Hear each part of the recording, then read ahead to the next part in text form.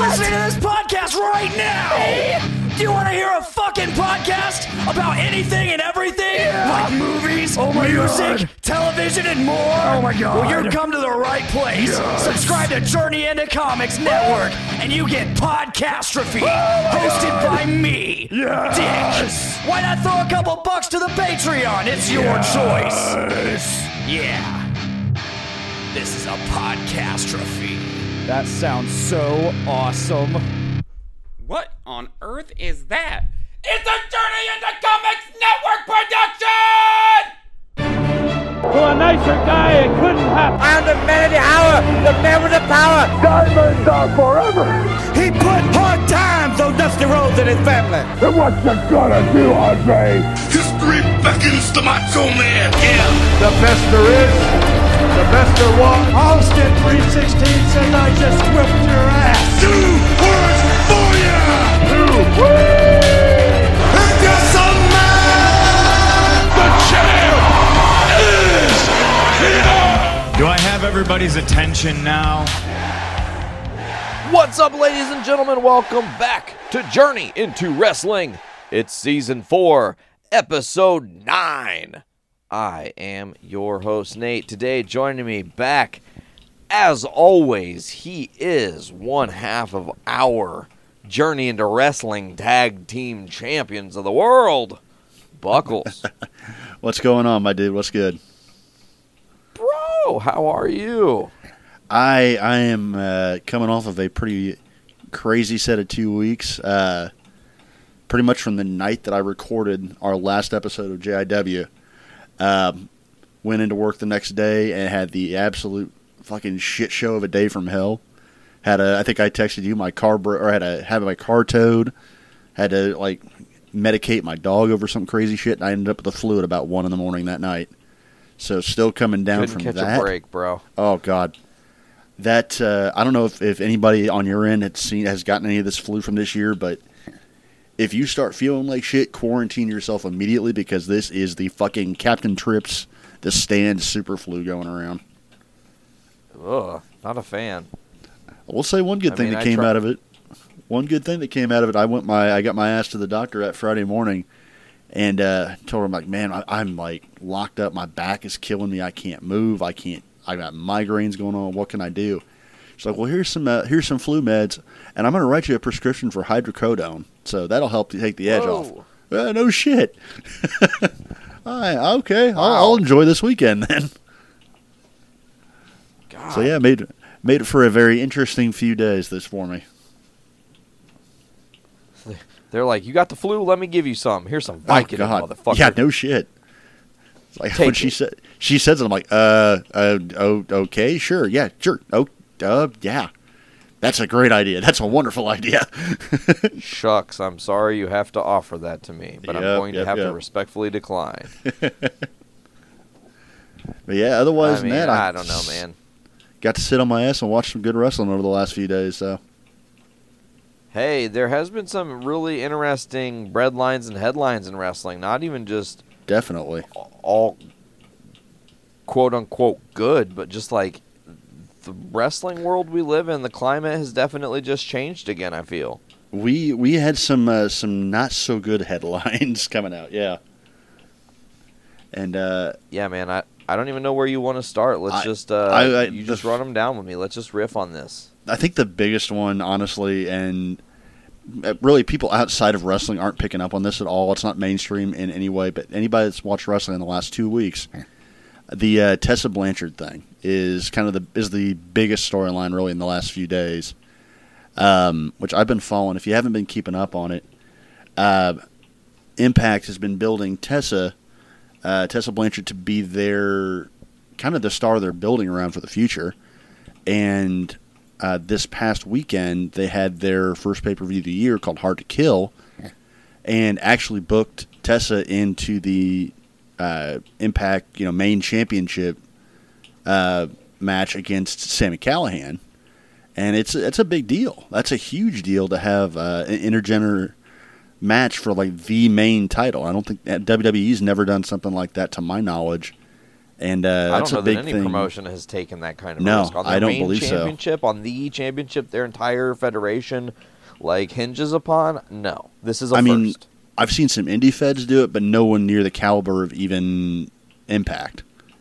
It's a big to do, and it's for Impact, who is kind of clawing their way back.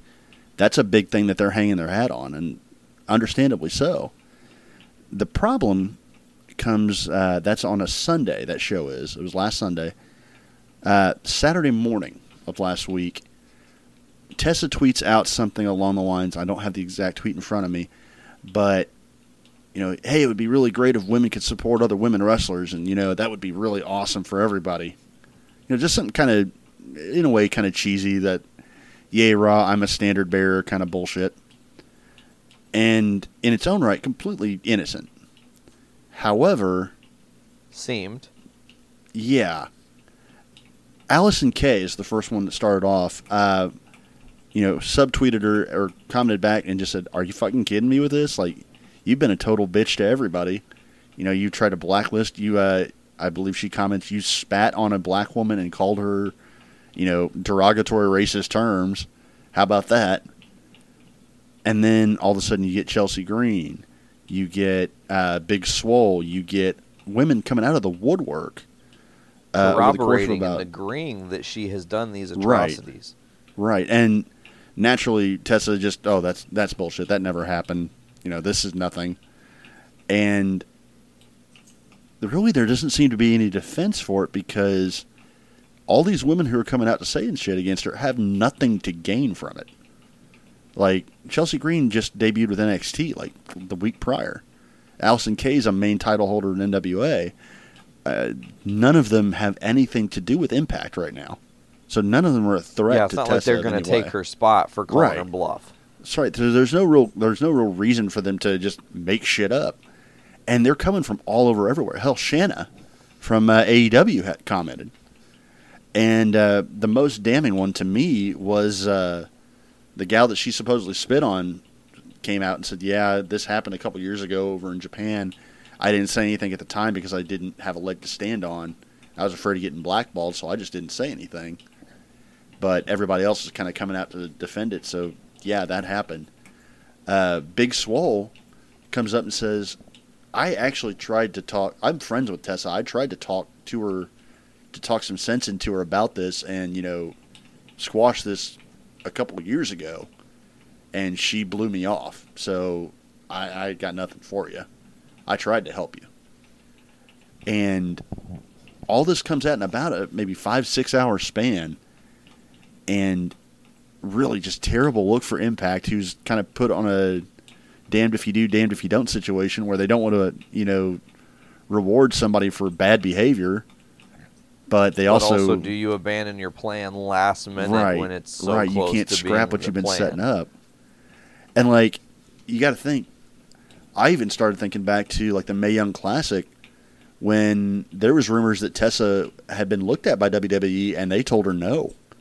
They didn't like her attitude. There's a rumor going around that she and Ricochet were dating at the time and got into some huge fight at the PC, and Tessa had to be removed from the building. So WWE already knew that, she's got this rumored history of bad attitude, and now this is coming to light.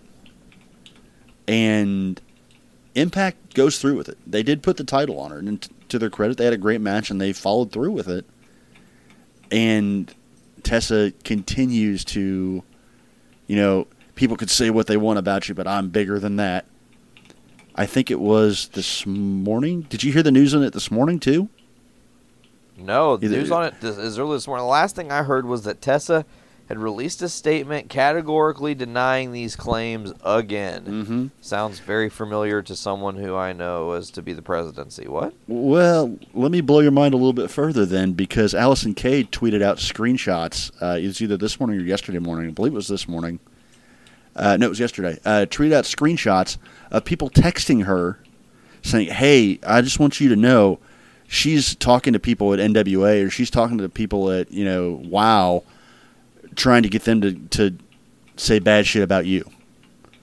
Like, she's going around and essentially trying to get people to just spout shit off about Allison to try to discredit her now, and have She's trying screenshots. to get her blacklisted, like, in reverse. Essentially, yeah, or at least get people to spread rumors and shit about her, and they have screenshots of people coming to Allison saying, "Hey, this is what's going on here."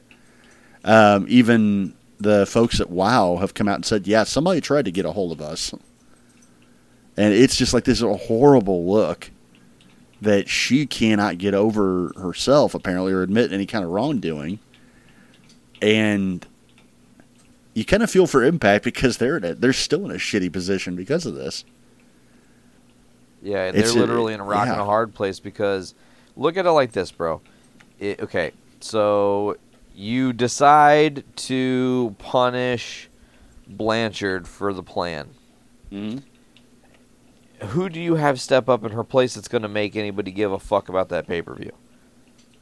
Nobody they have on their roster at the moment. No. Most of their bigger names are heels or leaving. Killer Kross is out. Brian Cage is rumored to be out. Their biggest names, John Morrison's with WWE now. He was a major fighter for them. You've got guys like Rich Swann, maybe. Willie Mack, possibly. Trying to think, even. Eddie Edwards has been a mainstay there. I could see them putting it on him. He's a fan favorite. But there's no storyline there. There's no build to it at all. And it would just be doing it because you have to swerve from what your original plan was. Right. And in doing so while the fans know what's going on behind the scenes, too. Because let's face it, Impact's not exactly a mainstream market right now. The only people watching Impact are watching it because they're seeking it out and looking at it. They're fans, they're marks for Impact, and they know what's going on behind the scenes. It's not going to be something they are really interested in that aspect of Impact and don't care about the wrestling or anything that's going on. They just want to see this drama that's actually unfolding behind the scenes. Right. Meanwhile, Impact's got their own issues to handle because they're no longer featured on Twitch. Oops. And Thanks a lot, polyamory. You fuck. Why don't you go ahead? You run down that one. You know a little bit more about that than I do. You've got this. You got the RVD angle locked down a little more than I do. Okay, so let's just fucking break this down as best I can. RVD was doing some celebration or something or other. I don't know what the fucking pure reason was. I couldn't tell you to save my life. But he had a match with someone at Hard to Kill, and I can't remember who it was now. No one of real consequence, I don't believe. Yeah, he had a match that he was celebrating after the fact, I do believe was the case. Yeah, so, he went on, because they frequently do extra stuff on Twitch for Impact Wrestling now. Mm-hmm. It's just been kind of their thing. There's some of their extra backstage segments and other shit go to their Twitch feed. It's a way to drive people to that. It's a business model. I get it. Right. He's on there celebrating, and he's got his girlfriend, and then, so her girlfriend, which then just, I guess, becomes like a sex object for RVD, but, they did some sort of not actually the sex celebration that Edge and Lita had, but sorta. There's whipped cream involved. There's going down on himmedness where you see her bob her head for a second or what, all this, and it's lewd. So Twitch fucking banned them. They said no, it's against our community guidelines 100%. We're not questioning it. I don't care that you're a business that's a highly marketable business now because wrestling is in. We don't want to be associated with this. Which Twitch has got plenty of ways to make money. It was kind of smutty to play that angle. It's really in poor taste. It was I get the character they're trying to play with RVD, where he's just this completely turning into a scumbag kind of a guy, this laid back, whatever. What I've seen of him on Impact has pretty much constantly been him making out with his girlfriend, but you got to know Twitch isn't going to do that. They've got other ways to make money that don't require you. Exactly, and there are bigger avenues, more gaming. It's but also you kind of look at it and really, what does Impact Wrestling lose? There are other avenues they can go Right. down if they want to keep showing that kind of stuff. And you know what? I'm not just gonna go out there and say it. If there's that kind of shit that they want to try to kind of get that audience, because that's an audience that is untapped, maybe they need to have some sort of a fucking deal with Pornhub. I'm just saying, man. They've got Joey Ryan signed. Let's not forget that. Oh yeah, Joey Ryan is signed to yeah. Impact. That's fucking crazy Yep. to me. But The thing with Impact, and it's kind of sad in its own way, is that they had that reputation of they were always the redheaded stepchild of wrestling promotions for like the last 15 years. You know, the promotion that wouldn't die. I mean, hell, they've been on Paramount TV. They've been on Destination America or whatever fucking channel that was on. And like Spike, they've been everywhere, bro. All the dumb shit that they've done, all the bad press they've gotten for, or for Jeff Hardy showing up stoned out of his mind for a show or drunk out of his mind for a show, and they've had health that issues. Matchup with Sting, yeah. Yeah, they've had all kinds of problems over time. Hell, they brought Hogan in, and he about ruined the show as per usual. They survived the Dixie Carter thing. They had Billy Corgan come on and actually kind of turn the show around, and before he went on to NWA, and then the guys running it now were rebranding the show. It got bought out and put on Access, which is a big deal for them. Anthem's actually making a bit of a comeback with them, and I watched a good part of Hard to Kill. The show wasn't bad. Like, they've got decent wrestlers there that can get shit done and can build on, and all the drama Don Callis aside. their bookie? Yeah, I believe so. So, like, they have talent, too. There's somebody who's a wrestling mind. I mean... Be honest with you, I'd watch the show more often if it wasn't for, the commentator that drives me up a wall. The guy used to be on it on WWE. Why can't I think of his name? Anyway, their commentary is just like nails on a chalkboard to me, and he drives me up a wall. But they were making a comeback. They've got all this talent around them, and the Tessa Blanchard thing should have been their golden ticket to relevance again. And now they've got this RVD thing. They've got Tessa. They're still kind of coming down from the fact that they signed Mike Elgin after he had some issues in the past. Joey Ryan's not without a little bit of controversy, obviously. Sami Callihan broke Eddie Edwards' face with a baseball bat and almost blinded him about a year ago. Oh, yeah, I remember that. On a bad spot. Like, it seems like as they've been trying to come back, they just have these little missteps here and there, and it's going to come and bite them on the ass again. They're going to end up as a laughingstock again through no fault of, the people trying to do the show. It's really a sad thing.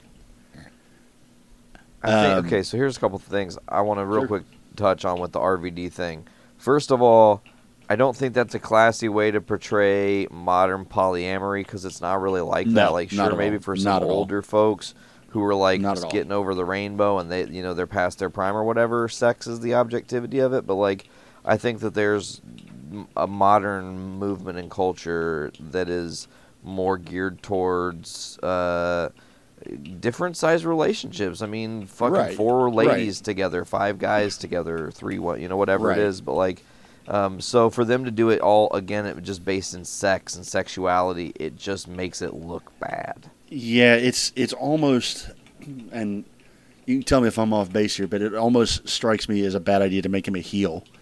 It's like having the first openly gay wrestler and then making him this effeminate, horrible heel.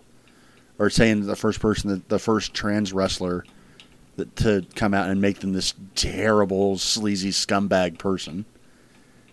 Yeah, exactly. And using it while using it as the lifestyle that you assume. Right. While using that as the heel gimmick, too. That's just not a good look. It's not going to get you fans. No, not at all. It's going to drive people away from your product. And then if you look back at the Tessa thing, it's like, there was no good way to get Impact out of this shit sandwich that they had to eat. Right, and it's her own fault. Yeah, it is. It remains to be seen how much they knew about her, like, specific incidents. They may have known she had an attitude issue, but they may not have known, like, specifically racist incidents in the past. So I can't say that's all on them for, hiring her or pushing her. But that doesn't take away the fact that they're in a horrible spot because of her opening her mouth at the wrong time. Or tweeting at the wrong time. She kind of has cannibalized her career too, because now let's just play devil's advocate for a minute. I'm gonna give you a little scenario. What if Impact Wrestling goes out of business for real? They're on this last breath. The thing they thought was gonna save their company did not work, and they go under. And then what do you have anytime a company closes? You have the exodus of talent going elsewhere. Mm-hmm. Who's going to pick up Tessa Blanchard, bro? You're really, really shorting yourself, yeah. WWE's already passed on think about it. You can't go to, like you said, can't go to WWE because of the whole Mae Young Classic. They passed on her. Also, WWE, even though it's not necessarily run by people who advocate truthfully for every equality for all kinds of people, they do have people that do advocate for that within their locker room. So you can't have her go be a scumbag there because they're not going to fucking tolerate it. And that's, I think, why AEW passed on her, too, now that you kind of look at it. I mean, they had her for one of the Battle Royals, or she had some match during she was in one of the Battle Royals, I do believe. One of the, I think it was either Double or Nothing or All Out. She was in the Blackjack Battle Royal, or whatever they called it. Yeah. The buy-in, I think. Right. But yeah, so, I mean, and she could have been, listen, she's very talented. I even said back then, like, damn, Tessa Blanchard got some moves. She's for real, whatever. But then, like, but she's a hell of a wrestler. All this other shit. Sure she is. She's also, where's she from? Like, West Virginia? I couldn't tell you off the top of my head. I gotta look now. I gotta fucking know. I don't know where she's billed from. I mean, you know where she's come from, though. She's Tully Blanchard's son, for God's sake. She's Magnum TA's goddaughter. She's raised in the lifestyle. She's raised in the business. So, I mean, and I hate to say this, in her own way, she is the wrestling royalty because of who she is genetically. She's Charlotte Flair mindset-wise. And it's, how to say this, like, I don't think AEW take her simply for the fact that they made such a big deal of Nyla Rose, and who she was when they started. I mentioned Big Swole earlier. She's on the roster. That's already not a friendly locker room coming from what she's saying and doing. Not a good look. Really, if you want to be completely honest and blunt about it, how wise is it if you're going to say racist comments to go work for Brandy Rhodes, who's your chief brand officer? Really? Yeah, exactly. It doesn't work out so good. Right. But she's going to pull you aside and be like, did you really drop the N-word in Japan? Yeah. Where, first of all, in Japan, they're not going to kill you because they don't probably really know what that word means so much. Well, they're aware. And then you would... But you would hope that it also gets buried because it's in Japan. It's not an American story. It's not going to make headlines over here immediately, but now it is. And, like, I mean, do you really think Cody would fly for that, honestly? No. Okay, let's ask another question. What about Sonny Kiss? Do you think that he'd just be able to walk around the locker room knowing someone who is that intolerant of him and his culture? Right. But dude, not a fucking chance. Again, like I just mentioned, Cody's the, president of the company or co-president? He's the COO or something. Cody's one of the higher-ups legitimately of the company. His wife's the brand officer. That's the interracial couple. And Cody's been very outspoken about it. What reason would he have to hire Tessa after something like that? Her dad works for him. And now even the Wow Women of Wrestling, who she was a big part of for their first couple of seasons, they're distancing themselves from her now. Like, she's been removed from their roster, essentially, already. Like, she's cutting herself off and burning bridges one at a time and holding her head up high thinking that the one she's on isn't going to burn down. At some point, she's going to have to acknowledge, and that's really all anybody's looking for. They don't want, it doesn't have to be an admission of guilt or, an admission of, I'm a racist, or it doesn't have to be Hogan claiming I'm a racist person. It is, all you have to do is say, hey, look, I screwed up. I'm not that person anymore. I'm sorry. I will do what I can to improve. But to continue to just flat out deny that it ever was a thing or ever happened is going to continue to be bad look after bad look after bad look. Oh, there's so much to unpack from this, man. Like, it really is. What's up? I said it really is, and it's amazing that it came out over so quickly. So yeah, I'm seeing where you said that that there's Allison Kay allegedly has shown the receipts and digging up the dirt of all this that's going on. But I just read a headline that just like made me kind of giggle. Did you hear Booker T's opinion on Tessa Blanchard's win? Oh God, no, I have not. Oh, Booker God T save called me. Tessa Blanchard winning Impact World title the worst idea in history. Oh, okay. The question is it the worst idea in history because of the allegations in the news, or is he very much anti-woman winning the title? Here, I'll read exactly the quote from his Hall of Fame podcast. I'm afraid of this. He says big ups to Tessa. Okay, he says big up to Tessa Blanchard because she's really good at what she does. But this is the worst idea for Impact Wrestling ever had in the history of their company. It's that bad. It's worse than paying me $10,000 for a 6-hour power commercial that never aired. That's how ridiculous this is. I forgot he was with now, them. of all the What's up? I forgot he'd done like a bit role with them. I'd completely forgotten about that. Yeah, he says now all of the men in the company, if they wrestle her and she beats them, it diminishes every guy in the company. Who is the top guy in the company now? I can't see the man Becky Lynch wrestling Samoa Joe or Brock Lesnar. This is the worst idea in the history of wrestling. It makes me question and wonder if somebody's trying to blow this thing up on purpose. Let's see how bad we can mess this up. I'm serious.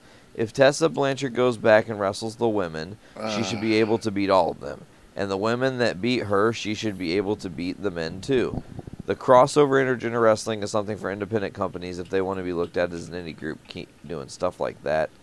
He continued on to say, I don't think it's this is empowering women what it was meant to be. I'm not saying Ronda Rousey is not a tough woman, but you put Ronda Rousey in there with John Jones and watch what happens. Put her in there with a lower level man and watch what happens to her. You don't want to start blurring those type of lines when it comes to performance, especially with a man and a woman these days.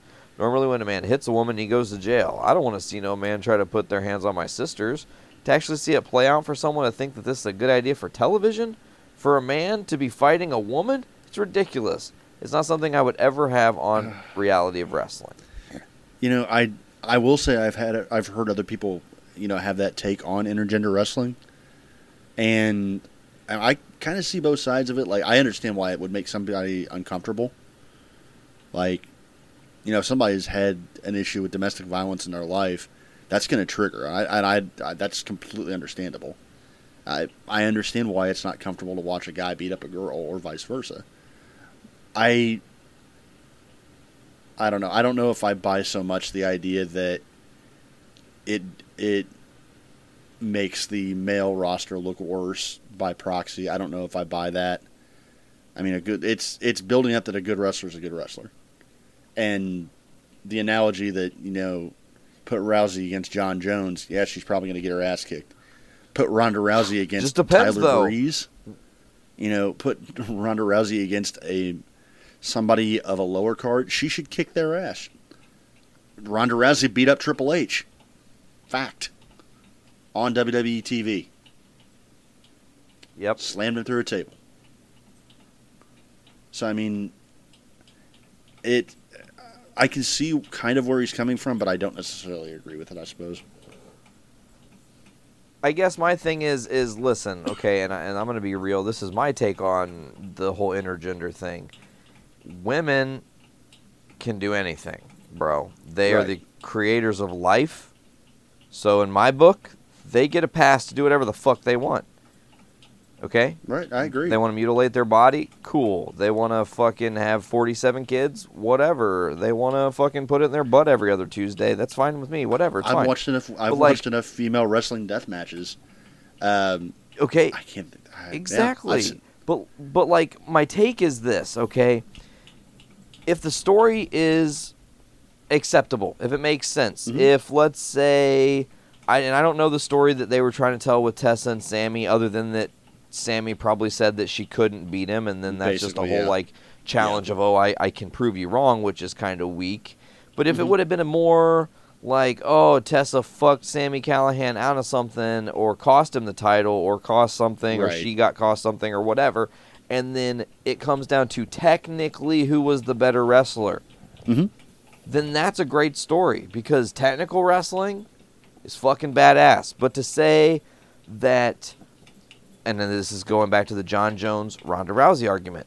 If Jon Jones and Ronda Rousey get into a jiu-jitsu ground game, sure, Jon is way longer than Ronda, but that doesn't mean shit when you're rolling with somebody. She could submit the fuck out of him. Right.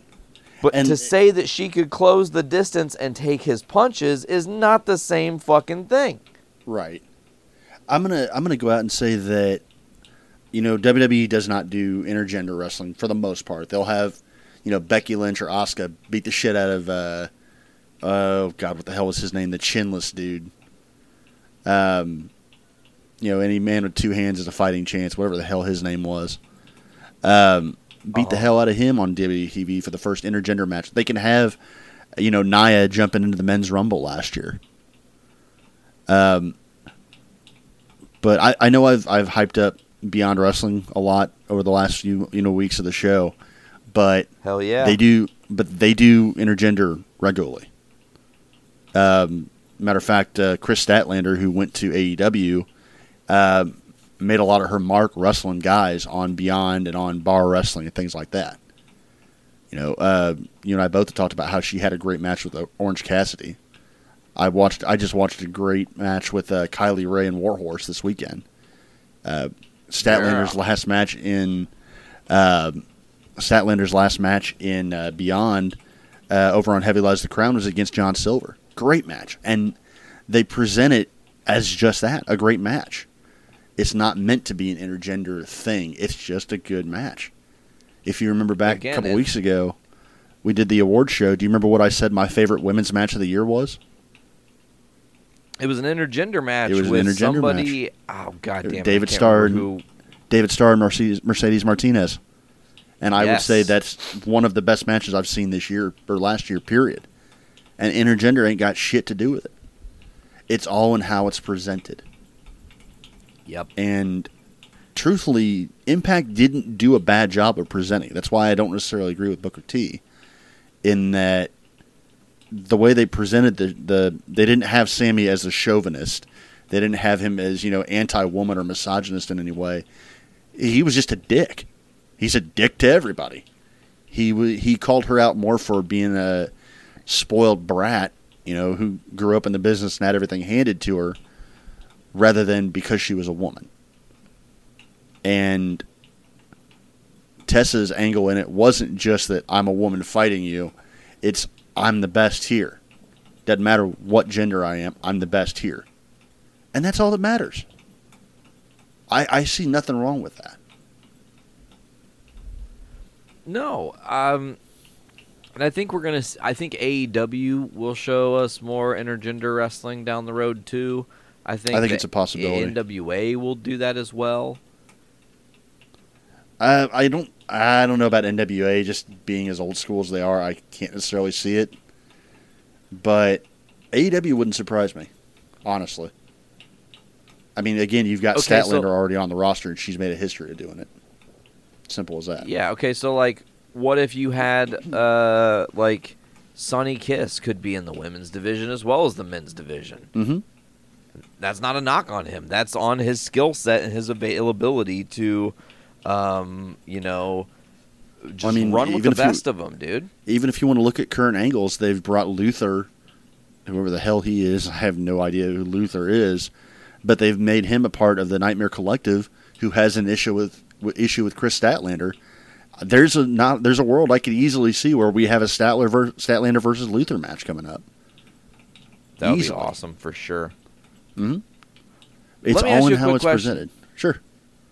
We're talking about Chris Statlander, and I just want to get your long-winded, thoughtful opinion on what do you think about this Statlander Orange Cassidy? They did it again 2 weeks in a row now. There was another Statlander Cassidy moment on Being the Elite. I mean, they're probably two of the wilder gimmicks on the show, so it makes sense to have them interacting.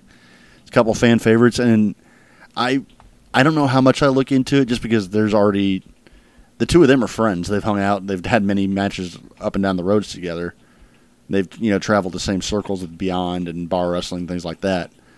That I just kind of chalked it up to them being friends, and they have good interaction with each other.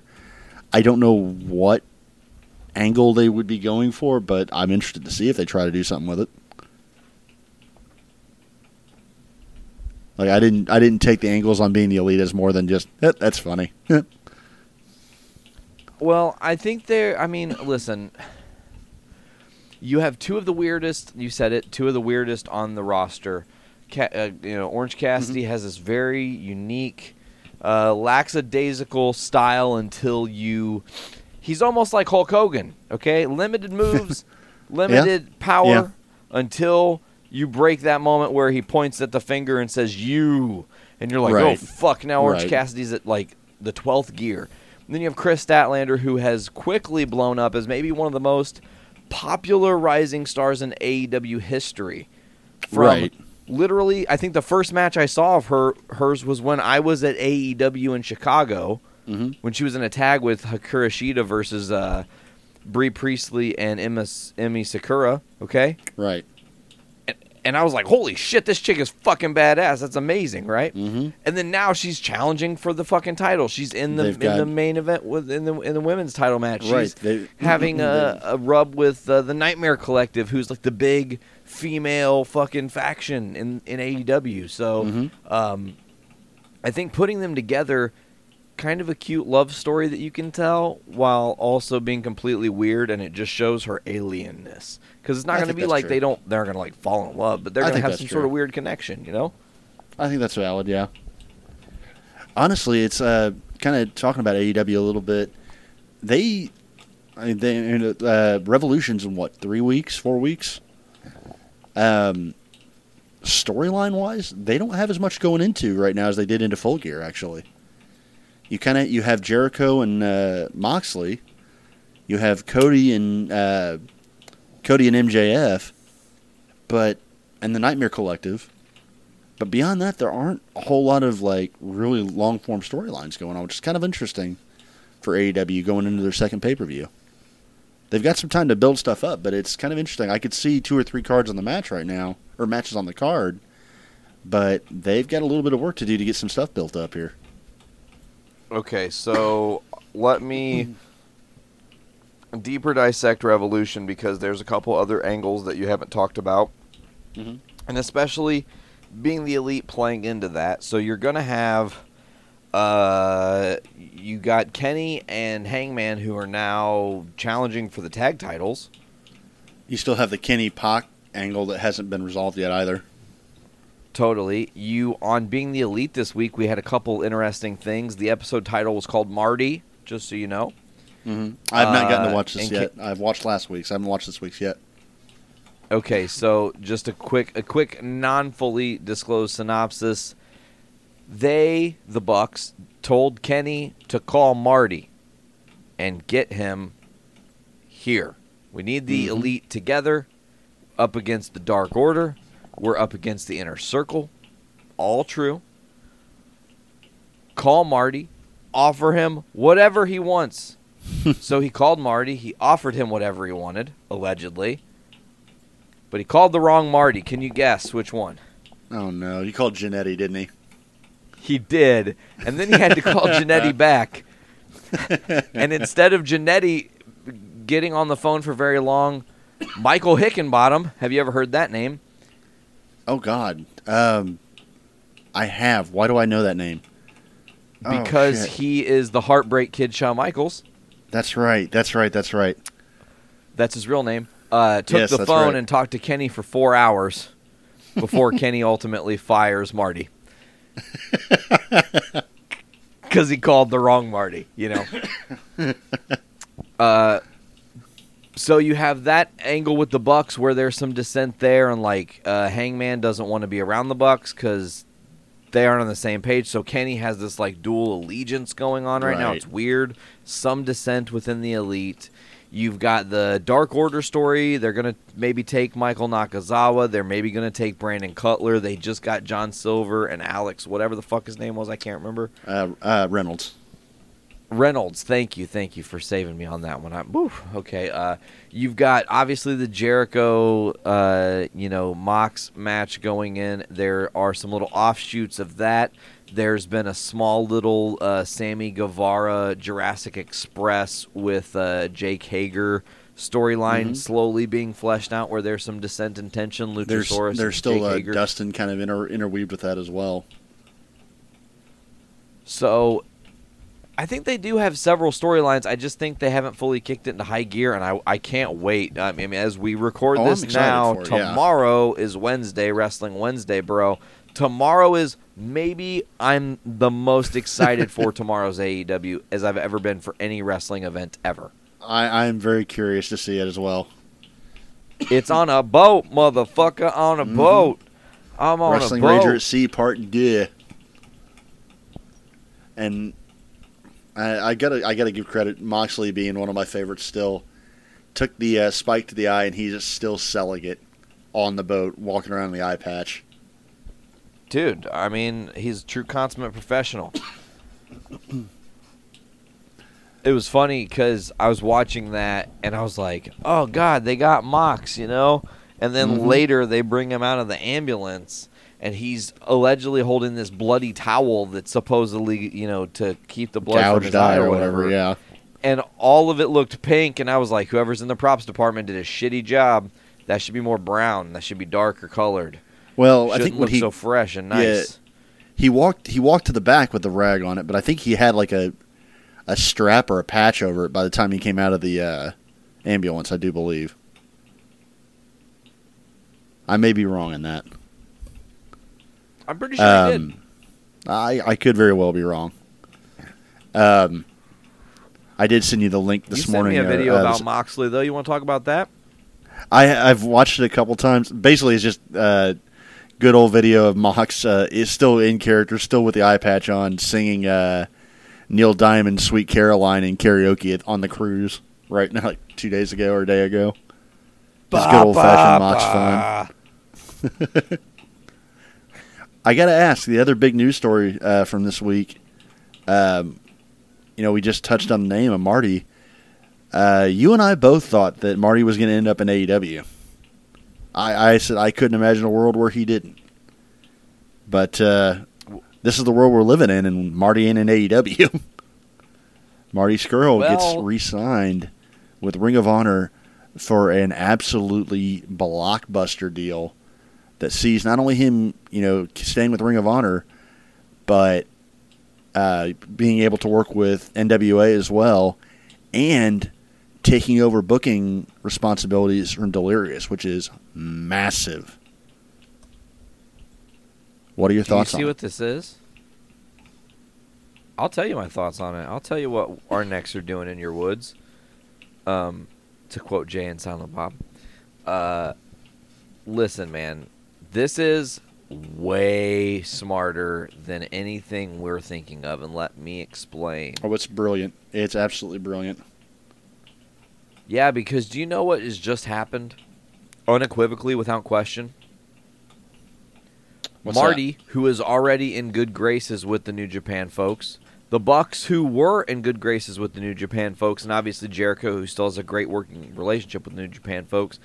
You've got Marty, who also has a great working relationship with NWA, as does Cody, who has a great working relationship. Didn't I just talk about this a few weeks ago, bro? All these people fucking uniting. All these, not smaller, but all these not WWE companies coming together, not fully coalescing, but having crossovers of sorts, like the days of old.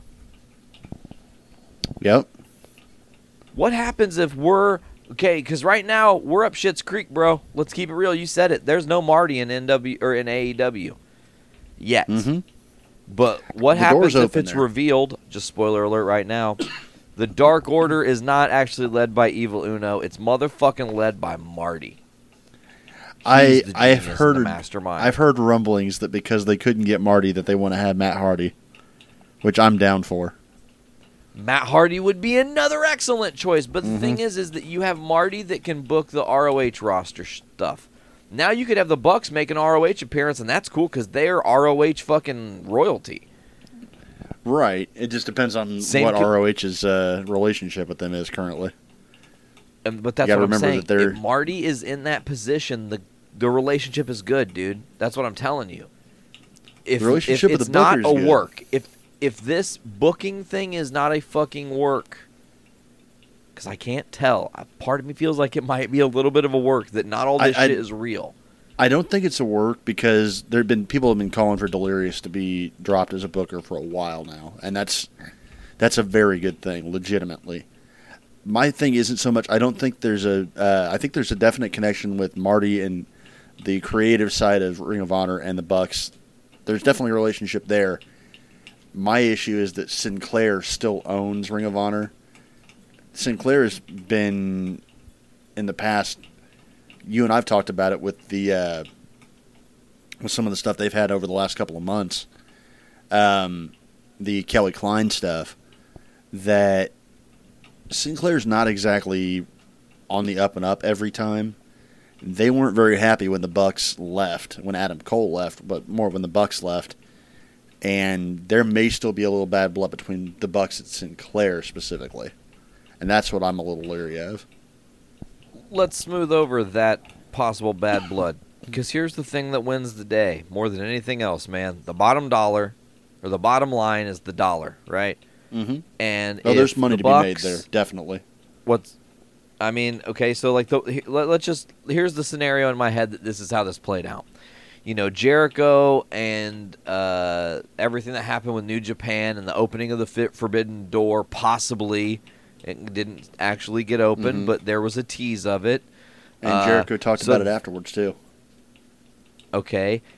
And I mean, they really ran that storyline deep. He started cutting promo videos on it and just did the shit. Like, it was great. It was awesome. You've also got Cody, who has still a working relationship with Nick Aldis. They mention Cody Rhodes a couple different times. Every time they talk about the 10 pounds of gold, they have to fucking mention Cody Rhodes because Nick Aldis had to go through Cody to be the champion still. That's you correct. know, because Cody took the title. So That's right. all these things together, you have a meeting, Sinclair's there, the Bucks are there. The Bucks are like, hey, sorry, man, we had to do it this way. Trust me, it worked out better, right? Look where we're at now. Look at what position we're in. If we can, all three coalesce. New Japan Pro has this whole American-sided federation they're trying to make bigger deal stateside. Right. You've got ROH, who has talent roster. You have AEW with talent roster, NWA with talent roster, and they all are working in congruent just fluidity with each other. It's going to put optimum pressure, the most pressure on WWE to start actually bringing good product, because I tell you what, brother, NXT ain't going to beat those four alone. Not possible. That's true. NXT's not really as the quality of their shows have been just as good as ever, but their ratings have been down the last few weeks, definitely. So, I mean, fucking Robert Downey Jr., Iron Man himself, said it best, man. He was on Joe Rogan's podcast. Further together, faster alone. You might get somewhere fast if you go it alone, but you might go a hell of a lot further if you're with like-minded folks. And That's everybody has one thing in mind: make wrestling great again. And what is holding that back? The gatekeeper of wrestling, WWE's Vince McMahon. Mm-hmm. So, them coalescing is pressure on Vince to change his product, to bring things to the greatest standard of wrestling, and then we might have a beautiful world of wrestling where everybody works together. That's true. I don't think we'll ever see WWE working with other people just because they're still a publicly traded company, and Too many people stand to lose too much money if they give it to other people, sadly. But I can see everyone else pretty well working together. In a perfect world, I can see it. And that perfect world's not that far off. You're absolutely right. So, I mean, I just think in the next few months we're going to see some things we aren't expecting. You might get... I mean, and here's another great example, bro. Hopefully I'm a little bit louder, by the way. I just saw that text.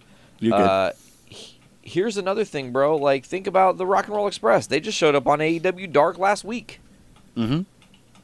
You know, for the tribute to the Memphis stuff. So, like, right. They are the current NWA Tag Champions. And sure, at the time they didn't have their titles and didn't toy them on TV or whatever, which is fine. You don't want to diminish the product. I get that. We have some other AEW news I just realized we didn't discuss. What do you think about this contract extension 4 more years on TNT? And Dark is going to become an official show. That is a big, big, big deal. I think, and we can all talk about what we expected from AEW when it first started. Everybody knew that they would have some success, but no one really knew how much. And most of us, you know, the people who are going to get into AEW, the people who are following the Being the Elite stuff, excuse me, a lot of us knew or thought that AEW would be profitable at some point. I don't think anybody, you, me, anybody else, expected them to be this profitable that quickly. It's been literally 3.5 months. If that. And as a whole, the entire story is just over a year. They only announced this January 1st of last year. Yeah. Well, I mean, they didn't even announce the TV deal until, what, September? August? Yeah. I mean, Dynamite wasn't officially a thing until September. You had only 3 pay-per-views in the year of 2019 for AEW, and they are... I mean, they're looking at the real estate, bro, saying that the world is their oyster and they're going to shuck it. That TNT is so happy with what they're seeing that, yep, we're in it for the long haul now. And how good does that got to feel for Cody and the Bucks and Omega to get that news? Do you think they just call Meltzer and be like, bro, we fucking love you. Tell us we can't do more shit. Yeah, definitely. Like, tell us we can't fill another arena of like 4 million. We'll try. We'll figure it out. We'll go to Russia or some shit, you know, like we'll make it happen. Bash at the Siberian beach, yeah. Yeah, I mean, it's thanks Meltzer. That's all I'm saying. But like, really, as the Bucks and Cody and Kenny, you know, they even said way back, and that's another thing of importance. That's why I think the whole Marty story is far from over, and Marty has to play the smart role right now, man, and if you do the obvious thing and go to AEW, it kind of just makes people go, okay, well, there's the coolness of him being here. Now that's wore off. What about him? You know, what's the point? If he goes elsewhere, if let's say he beats Nick Aldis for the fucking 10 pounds of gold, let's say he does also beat PCO for the ROH title, and he's like a dual champion that has nothing to do with AEW, then shows up on AEW, it's going to be a holy fuck moment. Definitely. And everybody's going to go online and be like, what's ROH? What's NWA if they don't already know? And then that's going to make everybody more into the fucking product. And here we are, everybody's getting their fucking licks, everybody's making money on the back end. You know, it's all winning. These are all people that work really well with each other. You know, so I think the saga is really far from over. I am excited to see what the future of AEW and Dark and Dynamite and all these pay-per-views and whatnot to come. We're also in the middle of Bash at the Beach right now, which is fucking cool. And the kind of thing that it's you and I talked about a little off the air is that, you know, all this excitement with AEW and all this excitement about, you know, the future of this and that and the other, and then you kind of turn around and you look at, okay, what's WWE doing? Well, Lashley and Lana are still a thing. Hey, that Alana Bobby Lashley wedding was the drizzling shits. Oh God, yeah. They, you know, I covered it on the last episode, and I kind of did my recap on it. The sad thing is that we don't seem to have any end in sight for it yet. We just had another match last night of the mixed tag match. Could have been the end of the angle. No, we're not done yet. Vince, some reason, just loves it, and God only knows why. It's doing great numbers on YouTube somehow by the grace of God. Maybe it's just Vince watching it over and over and over again. But maybe Vince just has a team of like 50 dudes that just have great refresh buttons. I try not to think too much about it. Because there's no way people are interested in that shit show that is that wedding and all the shit they're doing. It just is not cool. Well, it's then not you go good over storytelling. You go. It's confusing as to why it is as prominent as it is. I mean, again, taking last night's Raw for example, the show opens with a really good, pay-per-view quality ladder match between Andrade and Rey Mysterio. That's your opener. Not your main event, that's your opener. You have this hot new angle of this faction of Seth Rollins and Buddy Murphy and the AOP, and they have a tag team title match against your undefeated Viking Raiders. And that's not the main event. What's the main event? Oh, yeah, it's the Lashley, Lana, Rusev, Liv Morgan, God, poor Liv Morgan, in a but a mixed tag match. That's your main event. All this good shit at the beginning of the show, and that's what you finish on. Vince could take the fun out of a blowjob, bro. Yeah. And then, and the sad thing is that Raw, for some bizarro world reason, has been better than SmackDown lately. Because you go over to SmackDown, and you got John Morrison's back. Hey, that's cool. Or you get, old school kind of looking Daniel Bryan and The Fiend. That's still neat, yeah. But, no, what are we leading off the show with? What are we closing the show with? Oh, yeah, Baron Corbin doing shit with dog food. Yeah. Why? Why is Baron Corbin still this insufferable, terrible character? Why is this still going on? Why is Dolph Ziggler a major part of this angle again, doing absolutely nothing for it? Why am I supposed to take Robert Roode seriously all of a sudden? No, I can't. I'm done. And as a quick aside, really quick, I was thinking about this morning, that I used to be a Baron Corbin fan when he was in NXT. The guy is physically dominant. He's a former fucking Golden Gloves boxer. Can hit harder than anybody there. He's a very safe worker. He puts on decent matches when he's called upon to. Great movesets. Got the most protected finisher in WWE. But the guy can't talk. He cannot talk. And they just keep putting him in positions where that's what he's supposed to do. And his character is so goddamn intolerable that it just ruins the whole show. But they need to give him a mouthpiece. Yes, they do. They very badly do. And the mouthpiece needs to be somebody who is smaller but authoritative towards him. I could see that. I'm not sure exactly because I don't have the fucking SmackDown roster anywhere close to in my head right now. I would have paired him up with The Miz. To be honest with you, have him be the heavy for Miz and Morrison. Okay, sure. So Miz and Morrison come out and say, "Hey, Corbin, shut the hell up for just a second, because we agree with you." And he's like, "Wait, what? You agree with me? I don't see where we're going with this." And then they diatribe like they do. They explain what's up, and then Baron Corbin buys into that system, and they start to say "Oh, well, we don't even have to lift our fingers, and Baron will make sure anything happens." Exactly. And then you can have a monster unleashed that at the end of that storyline he betrays both of them, and it's like a feel-good moment. Decent story right there. It's just this... Sign me the fuck up, bro. The fact is that it's not that he can't cut a promo. It's not that he's got a bad character. The King Corbin character is completely insufferable and cheap heat left and right. It's not bad in and of itself.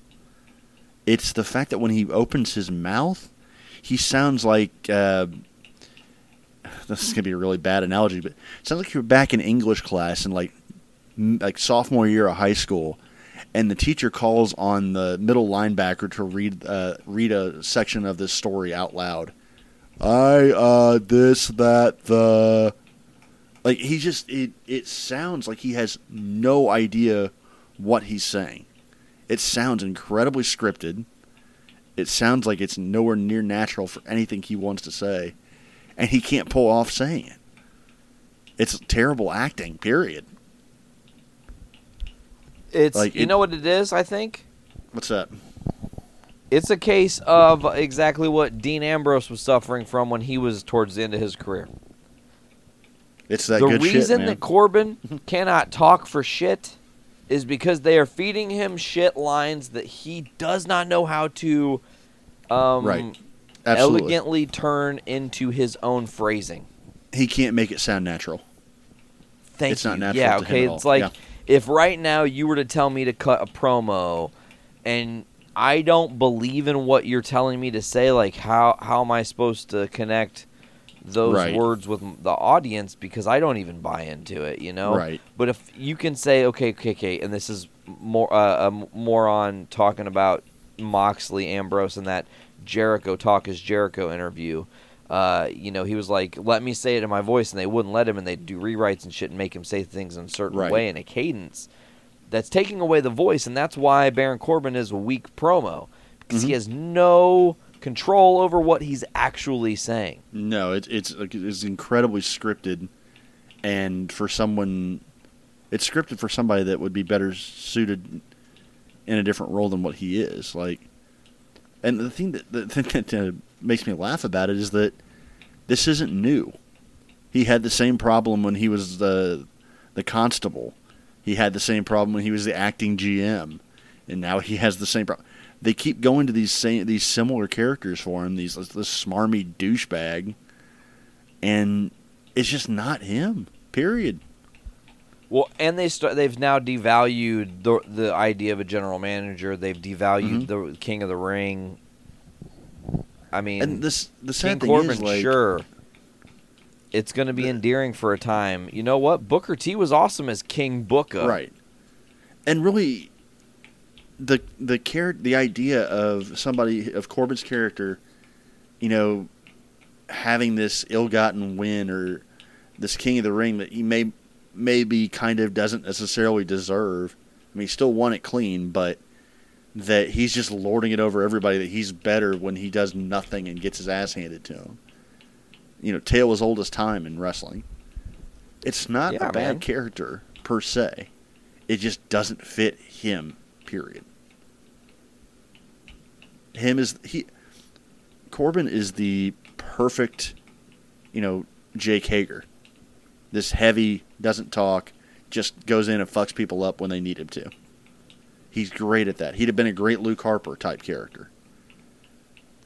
But they continue to push him as a face of a faction type. And it just fails miserably every time. It's almost the opposite of Roman Reigns, where everyone, they push Reigns as the face and no one liked it, but they just kept doing it. No one wants Corbin as this heel, but they're just keeping at it. Or like if you're going to give him the heel bit, do something interesting. Right. Be creative with it. Put 4 205 Live guys in his stable and make those 4 guys the guys that do everything he needs, and he doesn't touch a fucking thing, and he's like a mobster. I got it. I got you. You know what great character for him would be? Think a few years back before he left WWE, Ryback's bully character. Or he was the dumb jock Biff Loman from fucking, Back to the Future. Okay, yeah. Or he's just the dumb jock, meat-headed idiot that could beat you up and would beat you up just for looking at you and just bullying people in the background. That would be great for him. Mid-card heel all the way. Let him go beat up a cameraman just for, let him go give a sound guy a wedgie. Some shit like that. Just have him be a dumb meathead jock boxer that can beat the fuck out of somebody. But don't make him the brains of the outfit. Yeah, because it doesn't really make sense if he's really the brain, because he's not really a brain. He's more the muscle. Right.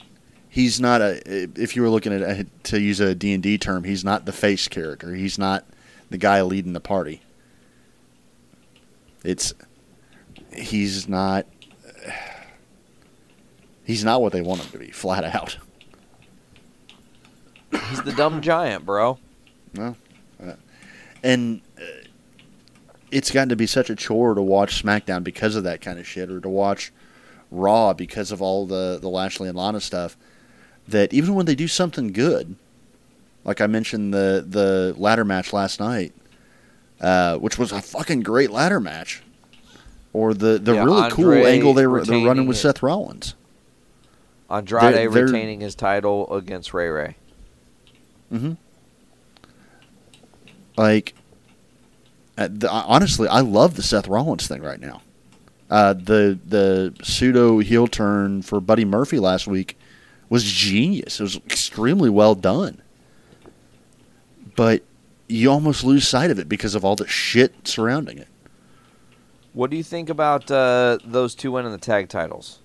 Hot take. What's that? What do you think about Rollins and Buddy Murphy winning the tag titles? What's your hot take? I want to see where they're going with it first, I guess. It seems odd to have a faction with an already established tag team and then not using them as a tag team. And especially when there's a money match to be had between AOP and the Viking Raiders. My take on it is I think that they put the belts on Murphy and Rollins because they want to save that match between the AOP and the Raiders for a bigger card, like a Mania card. But they can't take the titles off them another way. So I'm betting that you'll see Seth and Murphy lose it to somebody later on. Like they might lose it to Owens and Samoa Joe or something here in a couple of weeks. Maybe at the Elimination Chamber or something. Those two. Bingo. Then you get AOP with the titles, and you get Raiders versus AOP at Mania or something like that. That's what I think they're going to end up doing. I think it's a transitional way of getting the belts onto face characters that actually have something to do with what they're wanting to do, I guess.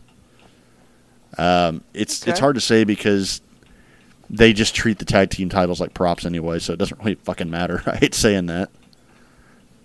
But they've had, I mean, Christ, Strowman won it with an 8-year-old a couple years ago. They don't care. Can you tell me who the women's tag team champions are right now? Asuka and Kairi Sane? Yep, that's correct. You wouldn't know it because Warriors. Yeah, you wouldn't know it because they haven't had a tag match in forever, and Asuka's in the middle of a singles feud, so no one's seen the Iconics in years, it seems like. You don't really have any tag teams on SmackDown. Fire and Desire are doing some dumb romance angle with Otis, apparently going to fuck a ham or something. I don't know. Jesus. And credit to Otis on being funnier than shit. So good for him, man. He's making the most out of it. But they don't. WWE does not give two shits unless you're in NXT.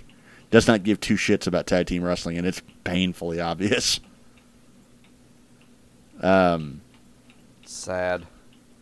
Yeah, it really is. I do want to give a little bit of credit again. I have to spotlight the Buddy Murphy thing from last week. That whole last 20 minutes of the show is a brilliant bit of writing. I don't know did you get to watch Raw last week? No, not that I didn't get to. I didn't have the desire or the fire. That's fair. So what they ended up doing, they ran this angle of Buddy Murphy and Aleister Black having their rubber match. Well, not even really a rubber match, just the third match, because Murphy couldn't take the fact that he kept losing to Aleister Black. So they have another match last week. They put it in about like the 10 o'clock, 10:15 spot. Excuse me. And have a banger of a match, like just as stiff as you'll see people working in WWE. And Aleister Black goes over again, third time in a row. And as he, walks back up the ramp, Murphy is just sitting on his ass outside the ring, back to the barrier, just dejected as shit, like kind of in shell shock over the fact that he lost again. And they go to commercial with him just sitting there. And when they come back, he's still sitting there. And they're getting ready to, they're running an Eric Rowan squash match. And he sits there the entire time. Like, they do the whole, Rowan with the weird basket O critter or whatever it is, squashing some local jobber. And the entire time, Murphy's just sitting there, 1,000-yard stare against the barrier. They even had, I think, Charlie Caruso come try to interview him, and he just waves her off. He's like, I can't talk right now. Not in a good time. And they go straight from that into the all caps fist fight. Owens and Joe and Big Show's the reanimated corpse of the Big Show versus AOP and Rollins in essentially a tag team last man standing match. And at one point, Rollins gets thrown over the ropes and out to the apron and down to the floor, and he's like face to face with Murphy. He kind of like rolls over and he's like right next to Murphy. And he's like, "Man, you got to help us! You got to help us! You got to help us!" And Murphy just stares at him. Rollins rolls back into the ring, and all of a sudden Murphy jumps up, shows up from behind, low blows Big Show, and joins Rollins and all them. Like he had this come to Jesus moment after this long con of him sitting there against the barrier for about like 15 minutes almost. The only voice they could get through was the Monday Night Messiah. Yep. And it was really a stroke of genius to have him sitting there through the Rowan squash and everything. Like you almost forgot he was there for a second because he's sold that just dejected, not moving, sitting there for a sec. It was really, really cool to see some entwined storytelling. They actually spun, him losing to Black into something. Black looks like a killer coming out of it. Had a great squash match last night. Everybody came out of that looking better, and that's something the WWE flat out doesn't do anymore. So it's just a really, really cool thing that when they're deserving of praise, they absolutely are deserving of it. That was a really well done angle. I dig Rollins as the Monday Night Messiah. Everybody called him CrossFit Jesus, but now he's the Monday Night Messiah, and really playing it to the hilt and doing a hell of a job. The AOP looked like killers again, which they definitely needed. I love the pairing of Samoa Joe and Kevin Owens because you have two badasses who can talk. It's good all around. But yet we choose to focus on Lana and Lashley still. So who knows? Hey, what do you think about KO almost dying? What's that? What do you think about KO almost dying with that Tony Hawk move? Dude, I love that. I saw that. You have John Morrison shows back up on WWE programming, and suddenly everybody wants to do parkour. I love it. It was a great fucking move. I mean, Kevin Owens in one move justifies the weird-looking, warp wall of an entranceway they have now. Yeah, I kind of dig the new entryway, man, honestly. I'm coming down to it. The first couple of weeks where they had, it was obviously two different screens. It looked kind of funky. But they seem to have gotten it down pretty well. It looks all right. Honestly, we haven't even talked about the fact that we're coming up on the Rumble this week. The fucking Royal Rumble out of everything, and no one seems to give a shit. Yeah, the Royal what? The Royal Rumble. Characteristically, what? It's one of the best matches they put on every year. The Rumble's always good, but what do they have leading up to it this year? What's the build for anything? You have what? Yeah. You have Lesnar at number 1, I guess. So that'll be a thing. Even though he's not putting the title on the line, he's just going to be beating people up because he can, I guess. Wait a minute, time out. Stop, pause, rewind. Sure. Lesnar is in the Rumble? Yeah. Lesnar is entered. He entered himself. Yeah. As champion, he is entered at number 1. Without putting the title on the line, he is at number 1. What the flying sheep shit, Batman? Basically, they don't have anything else for him to do, but because he has the title, they have to have him on the match somehow. Velasquez is rehabbing a knee. Goldberg has no storyline with him. And there's no one else. Rollins is involved with Owens. Balor's back on NXT. They have no one built to fight him right now. So whoever he ends up, picking a fight with over the course of the Rumble, whoever throws him out of the Rumble essentially is probably going to be your Mania main event. Honestly. So Roman Reigns. It could be Reigns. My money's on Velasquez, probably. Because they have nothing else. I mean, literally, the card for the Royal Rumble right now, you have the men's and women's Rumble, which I can give you the list of the entrants here in a second. You have Daniel Bryan versus Bray Wyatt in a strap match, because reasons. You have Asuka and Becky Lynch for the Raw Women's title, which actually has a decent bit of build to it. You have Bayley versus face Lacey Evans for the SmackDown title, because we had to rush that. They just announced Humberto Carrillo versus Andrade for the U.S. title, because Carrillo showed up on Monday or on Raw this week. You have Roman Reigns and Baron Corbin in a Falls Count Anywhere match, because we haven't seen enough of no DQ matches where the entirety of Corbin's gang shows up. Can't already predict that.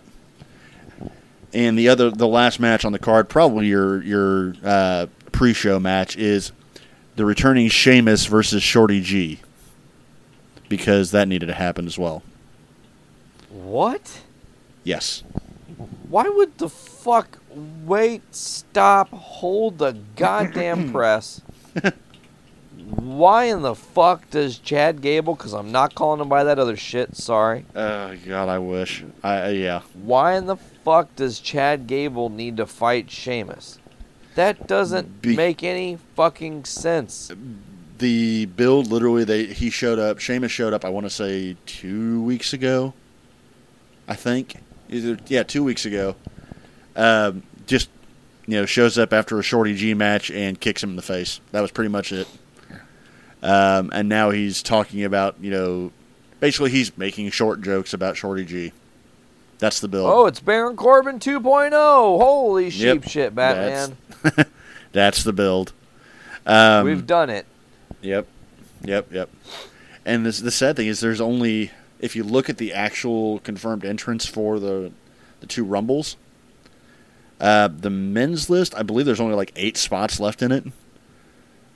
Confirmed entrants for the men's Rumble: Lesnar, Reigns, Corbin, Ziggler, Nakamura, Strowman, Eric Rowan, AJ Styles, Randy Orton, Elias, Mysterio, Ricochet, Drew McIntyre, Otis, Tucker, Rusev, Lashley, Aleister Black, Murphy, Rollins, Owens, and Joe. Leaves 8 spots open right now. Great. So far, every name you listed, that sounds like a good Rumble. Yeah. Oddly enough, I could see them kind of... I actually could see Drew McIntyre winning it. I'd like to see it. They've slowly been kind of face-turning McIntyre a little bit. I don't even know if I'd call him a face, but kind of more tweener. He is a heel that is playing to the crowd, in a way. He's an anti-face. He's actually been a lot of fun. It's... he kind of interjected himself into the Randy Orton AJ Styles feud, and is very funny actually, in a cocky bastard sort of way. So I mean, there's a possibility they could be building McIntyre. I do want to also spotlight Ricochet, because they are doing him fucking dirty. Last night on Raw, he came out and basically said, "Hey, there's Lesnar. I'm going to go fight with Lesnar, because Paul Heyman won't shut up. So I'm going to go over and say, I think he actually said, like, I may not even be at WrestleMania, but I'm not afraid of you. And Lesnar just kind of laughs at him and starts to walk off, and Ricochet says, I think you're afraid of me. Lesnar walks up, punts him between the legs, grabs a microphone, and goes, not scared, and just walks away. Way to make one of the best fucking professional wrestlers on the planet look like an absolute idiot. He kicked that man right in the penis. Yeah. The sad thing is, that's the men's Rumble. The women's Rumble, you want to know how many? The women's Rumble, the only declared entrants are Charlotte, Sarah Logan, Alexa Bliss, and Nikki Cross. That's it. Wow. So they 26 other surprise entrants. We'll figure it out when we get there. Yeah, you better hope they're going to need a serious infusion of NXT, because I'm not even sure they have 26 women on the 2 rosters. Jesus. Be completely honest with you. Maybe they'll call Tessa Blay. Never mind. They're gonna rotate. They're gonna call in Trish Stratus again because they can't get that out of their system. Maybe they'll call Adam Cole's girlfriend. I heard she is a doctor. There is one that I could see happening, actually. One big surprise in the Women's Rumble. Okay. You and I mentioned John Morrison, we mentioned the other day. Taya, I don't know if this has hit the actual show yet, but in their tapings, a little bit of a spoiler here, Taya, who's held the Impact Women's title for over a year now, lost the belt recently. Ooh. So we could see, if Morrison's in WWE, that's a likely landing spot for Taya. She's a hell of a wrestler.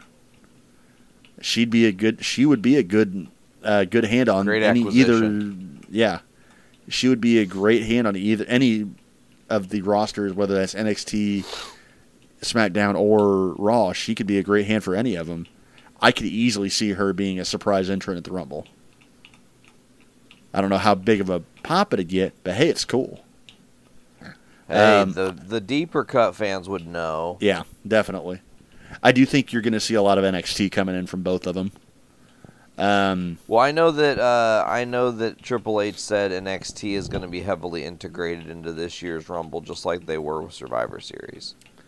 I think that's a good thing, and I think honestly you're probably going to see that going forward. I think you're going to see NXT featuring a lot more in any of the Big Four events. Like, I wouldn't be surprised to see an one NXT star in the Money in the Bank match, that kind of thing. Ooh, that'd be awesome. You'll probably see. I would be impressed if we didn't see a NXT title match at Mania this year. That kind of thing. So, like, the fact that they still want to build NXT as that legit third brand, and really how well received Survivor Series was, they know that's a thing. Like, there's a lot of people that think that Keith Lee could win the Rumble this year. And truthfully, I would be down to watch Lee and Lesnar go at it. Just me. Bask in his glory. Yep. So bro, I gotta ask. Sure. Do you have a top 5 or someone to watch this week? I do actually. And not only have I've mentioned a few of these matches already, and there's a lot of tie-ins from this from the someone to watch and from the top 5 this week. We've talked about a few people on here already. I had the privilege this year this weekend, there was a lot of non-main roster stuff going on. Not only did we have Hard to Kill a couple weeks ago, we also had, the week before last, we had the NXT UK TakeOver Blackpool 2. Personally, I also sat and watched a promotion out of Crown Point, Indiana on the IWTV app. Black Label Pro had a pay-per-view with a fantastic name and gimmick this past weekend. It was originally supposed to be Crown Point Jewel, and then WWE has lawyers, and that didn't go through, so it became nobody puts Black Label Pro in a corner. But yeah, there's a lot of matches that I got to see that weren't the normal mainstream stuff, which I love. Number 10, starting off from TakeOver Blackpool, was the ladder match. Tag team 3-way ladder match between Grizzled Young Veterans, South Wales Subculture, which is Flash Morgan Webster and Mark Andrews, and Gallus, which is Mark Coffey and Wolfgang. 3 teams that have very good charisma together, a lot of rapport together. Had a pretty nasty, gnarly tag team ladder match. With Gallus ended up coming away with a win, which I did not see coming. But definitely a really good 3-way ladder match that you don't get to see that often anymore. Not quite to the level. That one out. Yep. Actually, the TakeOver Blackpool card ended up being very good. There was a few really good matches on that show. Number 9, I have the central conceit of that Black Label Pro show was the BLP Rumble. They did a straight-up WWE-style Royal Rumble match. I think 32 entrants this year. And the cool thing about it to me was that a lot of people in there I don't recognize. Like, I don't get to watch a lot of Black Label. I don't watch a lot of Freelance out of Chicago, which they're very affiliated with. So there's names in there that I don't recognize most of. And it's a good way to come in and see people you're not familiar with and maybe come away with a new favorite. And I got to throw it up because my baby boy Danhausen came into it, and he is one of their acting tag team champions, and actually had someone tag him into the Rumble, and then pinned someone, and then accidentally eliminated himself because he thought it was a tag team match. Awesome. I posted a few things. Oh, the Rumble itself, this was fantastic. If you get a chance to watch it, definitely take the opportunity to. Check out the Facebook page. I posted some stuff on there from it. There was a dude that showed up with, I shit you not, a bazooka. Walks up to the ring with it, and the crowd is just loving it. And then he actually shoots a damn fireball out of the bazooka, and the crowd goes absolutely berserk. You had an Amish guy who came out to no entrance music. Did the Pentagon Jr. arm break spot. Yep. Did the Pentagon Jr. arm break spot while the crowd chants, churn that butter. There's a woman that pulls a unicycle out from under the ring and does a unicycle-assisted lariat. You have a pile driver off the ring apron through a table that looked nasty. I believe one of the finisher was a Greetings from Asbury Park or a Rikishi driver of sorts on the ring apron with no room whatsoever. Just awesome spots, great match. So definitely if you get a chance, check out the BLP Rumble. Would have been higher if I'd have known more people in it, but still on its own, great fun to watch. Number 8, also from Black Label, was Eric Stevens and Filthy Tom Lawler title match. The two of them, Lawler is one that I almost could see in AEW coming up soon. I thought he was going to go to AEW soon. Eric Stevens is kind of on his way out. I think he's retiring soon, actually. But he's a long-time indie guy, getting kind of on his last run. After coming off a really good match with David Starr at Heavy Lies the Crown. The two of them had a very, very good technical wrestling match. Lawler's got a background in MMA. So a very almost Kurt Angle style match between the two of them. Number 7, Kylie Ray, good old Smiley Kylie, versus Warhorse for the IWTV title, again from Black Label Pro. I actually sent you a video of this because, again, the name of the show. Crown Point? Yeah. This was in Crown Point. Fuck. I'm actually going to their next show at the end of February. I'm going to, it is,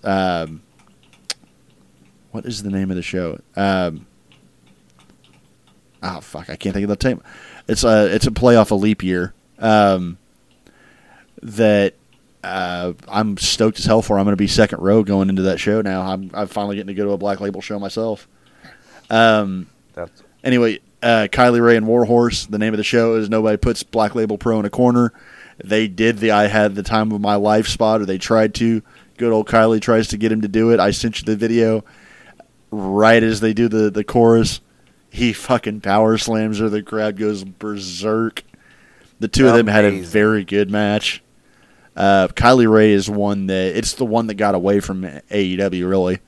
Honestly, if she'd have stayed with them, she'd probably be their champion right now. Hell of a wrestler, great personality. She is going to be somebody that shows up eventually on an AEW or on a WWE. You will see Kylie Ray later on. Warhorse was very nearly my somebody to watch. He will be a somebody to watch in a future episode. He has been their IWTV champion for 2-3 months now. Has defended it left, right, and center, and is a lot of fun to watch. They had a great match. Number 6 was Keith Lee versus Dominik Dijakovic versus Damian Priest versus Cameron Grimes from the January 8th episode of NXT. Look, we all know what Keith Lee and Donovan Dijak can do in a ring. Simply out. I mean, you put the two of them in a ring, you're going to have a good match regardless. Plus, you had Damian Priest, who's coming into his own. Cameron Grimes had a whale of a match in the midst of all of it, including that collision course that the Spanish Fly Power Slam counter he does. He hit it on Keith Lee, and it was unbelievable, beautiful. Does a backflip with holding Keith Lee, and it looks like they floated in midair for a solid 3 seconds. Awesome match. Oh, yeah. Number 5 from this week's episode of NXT, the 15th, or I guess last week's episode, rather. Isaiah Swerve Scott versus Leo Rush versus Tyler Breeze. Rush and Swerve have chemistry out the ass. And that's honestly the best match I've seen Rush have since coming back. And he's had some good matches. Swerve really got to show a lot of what he can do. Tyler Breeze doesn't get to show as much as he normally does, but in this match he got a chance to really shine. The three of them, again, great chemistry, very cool match, quick as hell, very fast paced. Surprising with Rush and Swerve being fast paced, but excellent match. Number 4, I mentioned earlier, was the third Buddy Murphy Aleister Black match from Raw last week on the 13th. Stiff enough that it could have been a New Japan match easily. Very, very strong style. The two of them throw kicks and knees better than anybody in the business. Well, better than anybody in WWE. And I'd put Murphy's knees right up there with Omega's at this point. Number 3 would be the Andrade versus Rey Mysterio ladder match from this week's Raw, which, again, was a main event quality ladder match. They had crazy spots, falls through ladders, off ladders, great spots with Zelina Vega, hell of a feud ender. I'm amazed they put it on Raw and not as on the main card at the Rumble, but I'm not complaining. It was a hell of a match. Number 2 you probably saw would be Darby Allin and Pac from Dynamite last week on the 15th. Hell yeah. Darby Allin being a fucking madman like he is. Just taking some brutal spots. There's a power bomb that Pac hits on him that is just sickening. But great match there, leading up to the challenge with Moxley for this week at the Wrestling Rager. But Darby Allin, again, can't quite get over the hump win-wise, but keeps putting on fantastic matches. He might be the most 1 over guy in AEW, bro. I would say so, actually. The crowd loves him. His pop is insane. Yeah, I would agree with you there. I mean, crowd you absolutely were there in adores Indy. him. How crazy did the crowd go when he came out in Indy? Mm-hmm. And, God, I still have flashbacks. That may have been one of the spots of the year, was that the paradigm shift that Allen took off the second ring, or second turnbuckle. Number 1 match, and I would tell you, stop what you're doing, go watch this match now. It's a match of the year contender. It's going to be on my short list for the match of the year later on this year. Tyler Bate, Jordan Devlin from TakeOver Blackpool 2. I mean, it shouldn't come as any surprise. I've talked about Tyler Bate. The guy's a wonder kid. For as young as he is, I've not seen a bad match with Tyler Bate in a long time. Devlin is one of the diamonds in the rough for NXT UK. I don't know why he doesn't have a belt. Like, they need a mid-card title to give him. The dude is...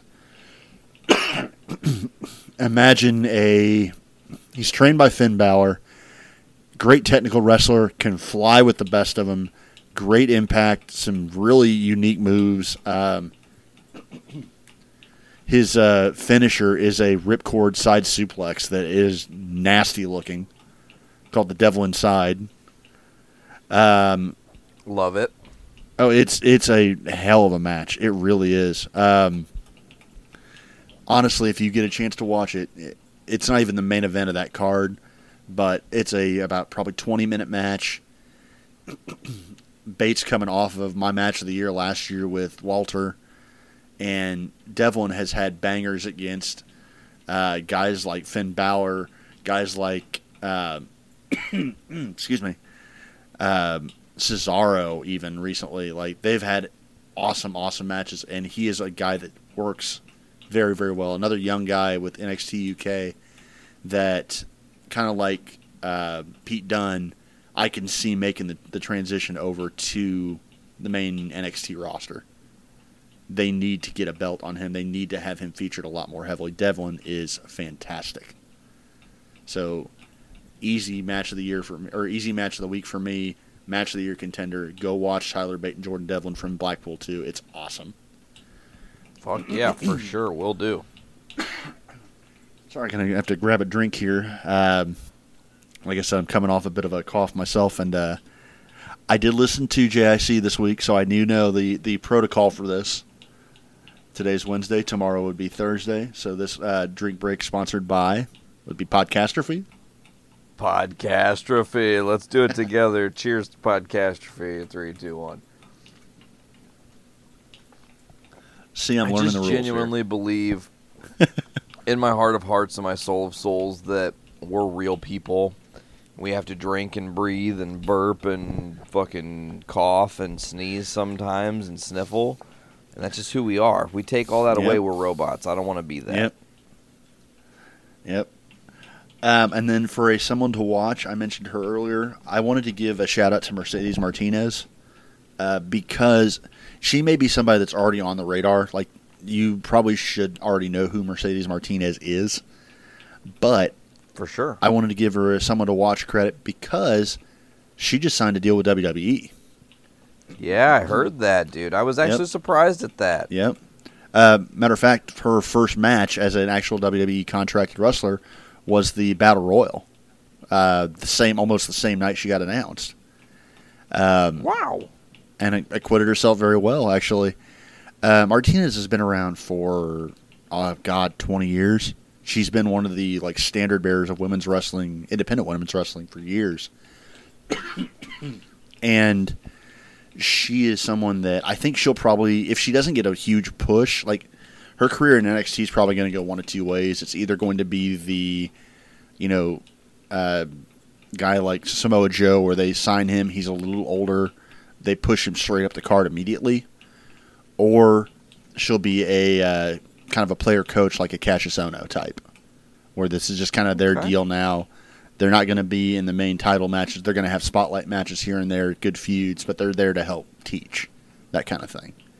And really, she's almost in her 40s, so it's not necessarily a bad spot for her if she goes that route. Now, I hope they don't. I think she deserves a push. The woman deserves a Mania match for my money. I think she's a fantastic wrestler and one of the best female wrestlers to ever do it. I did give a couple of shout-out matches for her. I mentioned the David Starr match. I've mentioned that ad nauseum at this point from Uncharted Territory this year. She had a fantastic match with Starr. Please go watch it. I've said it enough times. One of my favorite matches of the year last year. It will give you a great idea of what she can do with anybody. Also, she had a great match with Chris Statlander, also on Uncharted Territory. And digging a little farther back, did you watch the Mae Young Classic last year? No, I did not. Go back and check out the Mae Young Classic from last year. If for no other reason than they signed they had Mercedes Martinez running through it, and Meiko Satomura, who is one of the trailblazers in women's wrestling and is known as kind of a boss character, like video game boss, like the final boss fight type of women's wrestling over in Japan. She is the female equivalent of maybe a Tomohiro Ishii, or not quite a Bushi, but maybe a Jay White. I don't know, maybe, but just a hell of a strong style wrestler that absolutely brutalizes people. She had a hell of a run through the Mae Young Classic, and her match with Martinez was one of the best women's matches I've ever seen. Full stop, all time. Absolute blast of a match. That's on the network. Go watch it. I'd give you a date if I needed to. But yeah, 3 matches of hers to go watch. Hopefully we see more of her going forward in NXT. Personally, I hope she gets a big push. I'd love to see her get what she has earned over her career and go, not only a big match in NXT or at a takeover, but I'd love to see her on a WrestleMania card someday. I hope she gets what she deserves out of it. So definitely as someone to watch, someone I'll be watching a lot of is Mercedes Martinez. Hell yeah. So, well, fucking A, bro. Yep. I think we did it. Did we do it? I got to say, the last show that I did solo, I kept saying it was going to be a short show, and I talked for an hour and a half. This time, I think we're about hitting that 2-hour mark. Hey, we're doing pretty good tonight, I think, my friend. We kept moving on. We were moving on. I will say I'm looking forward to what's coming next in wrestling. There's a lot of, big changes on the horizon. I feel like every week that we get to catch up on wrestling, there are so many new, strange occurrences that we weren't anticipating being headlines. Scott Steiner is back in NWA, and they gave him a microphone, which I can't even fucking for the life of me understand why they would do that. But I digress. That's as much as we bag on WWE, we are coming up on WrestleMania season, which is traditionally when they actually try. So, we think about last year, we were in the same position where nothing looked good, and we got Kofi Mania out of it. We got the Miz and Shane McMahon storyline come out of it. There was a lot of good stuff that came out of last year's Mania. The Becky Lynch thing. The rise of Becky Lynch started at the Rumble last year. So, we're coming up on what should be, statistically, the best part of the year for WWE as well.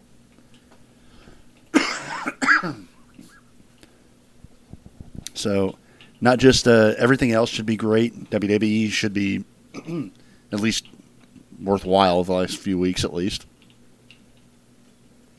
Yeah, we'll see. We'll have to definitely see what WWE brings to the table, but they've been just bumming me the shit out, bro. It's just killing my soul. I know. I'm still watching it by the grace of God because I have dedicated to this show. You're like, I'm going to cover it even if I hate it. I'll cover it with my best integrity as a investigative journalist. I don't know that we're investigative journalists, but maybe. I got to think this is how people from the BBC feel when they have to cover Donald Trump. That no one wants to do it. They don't want to have anything to do with it, but kind of have to. That's a great. That's a great allegory. I fucking love it. Okay, on that, folks, before we get out here, as always, you can check out Journey into Wrestling every other Wednesday right here at JourneyIntoComics.com. Journey into Comics Network. Get us on Podbean, Stitcher Radio, Google Play Music, CastBox, TuneIn, many others, as well as Apple Music. Make sure to search Journey into Comics Network. One feed is definitely all you will need because we're going to give you content almost every day of the week, if not every day of the week, if we can help it. And make sure to go to patreon.com/journeyintocomics. Give us some money. We'll try to be funny. I promise. That's a rhyme for you. All right, folks. I think that's going to do it this week's episode of Journey into Wrestling. It's Season 4, Episode 9. I've been Nate. Ben Buckles. And we will see you folks next time. Later. Later.